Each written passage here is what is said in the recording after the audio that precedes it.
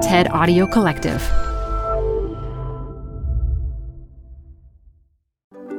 You're listening to TED Health. I'm your host, Dr. Shoshana Ungerleider.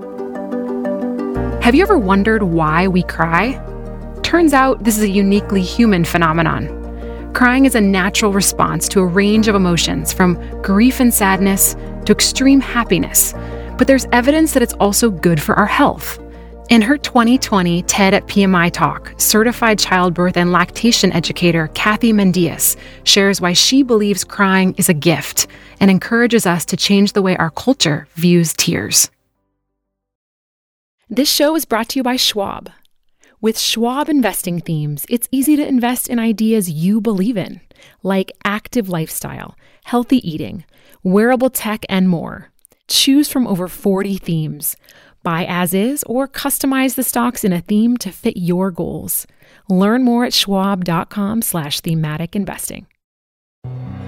Hi, I'm Ben. I suffer from a condition called writer's block. It strikes when I'm at work. That's why I choose Canva Magic Write. It works fast, generating text in seconds, thanks to AI. Common side effects include increased productivity, compliments from coworkers, feelings of satisfaction. Now I can say bye-bye to writer's block.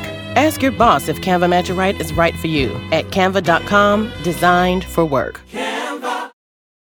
Support for this podcast comes from The Wonderful Company. If that name doesn't sound familiar to you, you probably know the pistachios that come from this company. Wonderful Pistachios is one of the highest protein nuts.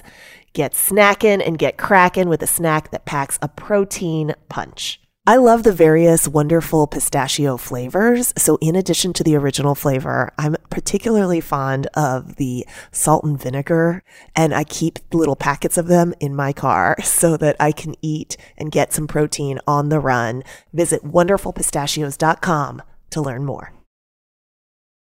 Add a little curiosity into your routine with TED Talks Daily, the podcast that brings you a new TED Talk every weekday. In less than 15 minutes a day, you'll go beyond the headlines and learn about the big ideas shaping your future. Coming up, how AI will change the way we communicate, how to be a better leader, and more. Listen to TED Talks Daily wherever you get your podcasts. According to the American Academy of Ophthalmology, we create 15 to 30 gallons of tears a year. I am what you would call a high-volume producer. Now, even though we do create less tears as we age, I figure by the time I'm 80, I will have filled up 40 average-sized bathtubs. Now, crying in my early years, not something I would brag about. When I was 5, I thought it was a good idea to practice writing my name on the side of the house, outside the house. Mama didn't agree with me much. She handed me a toothbrush and said, "Here, scrub." So I did. I'd sit at the dining room table for what seemed like an eternity. I didn't want to eat my vegetables. You probably know the feeling. I'd miss all my favorite shows and cry like crazy. Crying was always associated with something bad. Fortunately, I grew up. I stopped writing on the walls, started eating my vegetables, and I entered the wonderful world of motherhood. And let me tell you, crying takes on a whole new meaning. I was 9 months pregnant, and I was sitting on the couch, looking at the front door where my bags were packed waiting for me because I was hopeful that today would be the day. I settle in a little bit more and I think to myself, we can put humans into space, but we can't seem to figure out when a baby will be born. And then I feel this pressure build up in my chest, my throat get really tight, and I just burst into tears. And you know what? I had no idea why. And not knowing why at the time, well, that just got me more upset. So I eventually was just upset for being upset. I took a deep breath and I let it out. Thought that would help, but no, it didn't. Then my brother walks in with his smirky grin and he says to me, "What's wrong with you?" I said, "Nothing, just leave me alone." And he did. He ran as fast as he could. And you know what I did when he left. I cried even harder. I was ashamed and embarrassed, just like when I was a kid. Now, lucky for me, I only had to look at that bag sitting by the front door for another 9 days, right before my expected date of delivery. And finally, my body said it was time. And after 18 hours of feeling my body try to expel this little human that weighed about the size of a bowling ball, and hours of pushing so hard that I thought for sure this baby was stuck. Within a heartbeat, my beautiful baby girl Jennifer entered the world. And I looked at her and she cried, and then I just cried. All of that emotion and pressure that I had inside just seconds before was immediately replaced with the most joyous sense of relief that I had ever felt. And after 9 months of crying over these fears and anxieties and crazy out of control hormones, that was instantaneously transformed into the deepest, most heartfelt, happiest cry of my life. And I had no control. Those really hard tears, those happy tears, those overwhelming joyful tears, they had nowhere to go but out.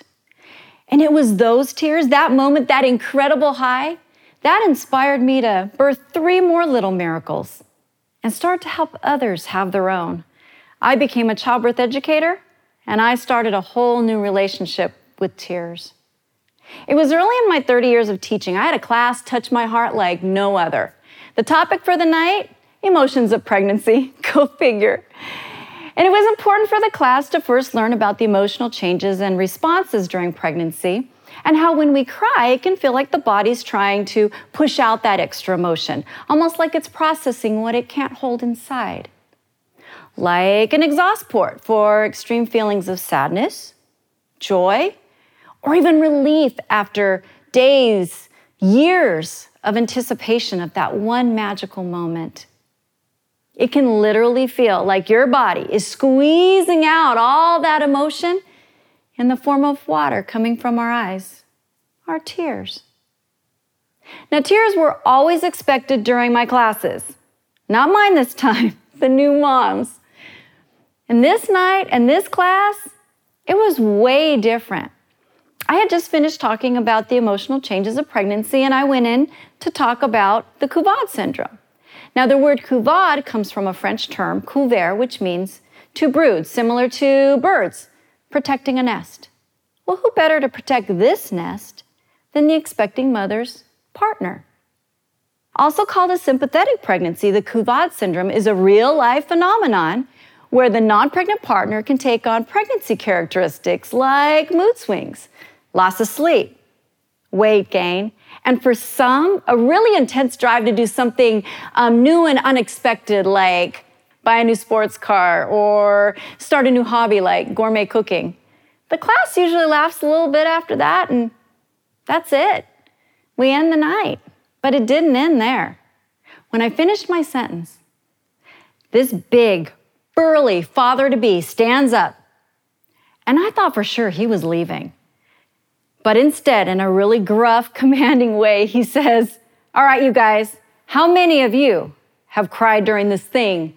You know, her pregnancy."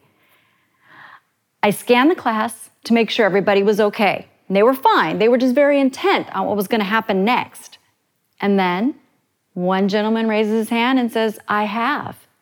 And then another, and the stories just flowed. Even this really quiet gal, she was the fiance of one of the expecting moms. She looks at her and she says, "See, I told you my crying was normal too." The class connected, they validated each other, and we all walked away with a new respect for the non-pregnant partners that night. For me, that solidified my passion to embrace those tears. Then it got better. On the last night of that same 6-week class, one of the expecting moms came up to me. She asked to talk to me privately, and I said, of course, and we went into the corner. And she says, "I need to thank you for saving my relationship." I let her go on, and she tells me that her husband was considering leaving her over her mood swings, out of control crying, and his turmoil and anger over this pregnancy. But he didn't leave. She went on to tell me that they realize now it's okay to cry. And he had told her that when he cries, he doesn't feel as angry. Wow. Not only did crying bring my class together, it kept that couple together. And his comment about anger was really, really intriguing to me. So I looked around, did some research, and sure enough, Dr. Orrin Hassan, an evolutionary psychologist, he had some theories about when tears blur our vision, it really has the ability to sometimes reduce our ability to react to that anger. But the tears weren't the anger. They were more like the release valve. And though many of us, we try to keep those tears inside, but letting them out really may be the better move. Keeping them inside can amplify our feelings of anger or sadness. And while we're releasing those tears, our hormones inside, they're on high alert. And we know this because of Dr. William Frey, a biochemist. He found that inside of our emotional tears, not our everyday like yawning tears, but our emotional tears, there's high concentrations of stress hormones and leucine and enkephalins, which easier on my tongue is endorphins. And while our stress hormones are helping our bodies out, our endorphins, those feel-good chemicals, they're helping to act as a pain reliever to boost our mood. Now, who wouldn't want that?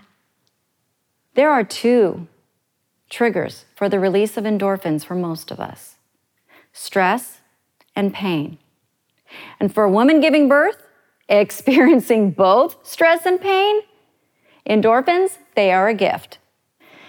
As the labor progresses, those endorphins will rise to help her with a potentially long labor. As a result, the mom is better able to cope, and she can feel more alert and almost euphoric after the birth. Crying is just awesome. I wish there was a bigger word.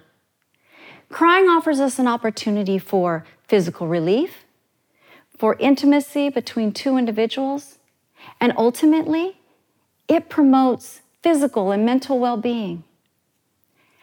And as an expression of our most intense, interior human experiences, there is no need to be embarrassed, no need to be ashamed, and no need to run away.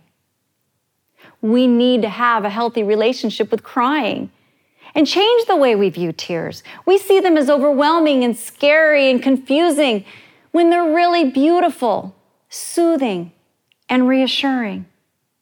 They're not to be seen as some screeching alarm bell that something is wrong, but rather a natural functionality of our amazing bodies. Crying is as essential to me as breathing. And now, if I'm caught crying on that couch by my wonderful husband, who has had to learn way more about crying than he ever wanted to, he doesn't run away. He'll ask me why I'm crying, and I'll let him know I just need my release. He'll take my hand, and you know what I'll do. I will let it all out. And then I'm going to sink into that deep sense of intimacy and extraordinary sense of relief that only my tears can bring. Thank you.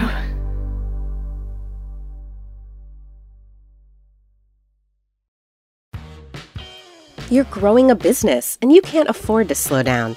If anything, you could probably use a few more hours in the day. That's why the most successful growing businesses are working together in Slack. Slack is where work happens, with all your people, data, and information in one AI-powered place. Start a call instantly in huddles and ditch cumbersome calendar invites. Or build an automation with Workflow Builder to take routine tasks off your plate, no coding required. Grow your business in Slack. Visit slack.com to get started. Support for this show comes from Brooks. I've really gotten into running this year, so I have to tell you about the Ghost 16 from Brooks, because this shoe is kind of a game changer. I found the cushioning to be next level comfortable. It's incredibly soft, yet surprisingly lightweight. It's literally comfortable every time my foot hits the pavement. The Ghost 16 from Brooks isn't just a shoe for me. It's a daily boost for my runs. Visit brooksrunning.com to learn more.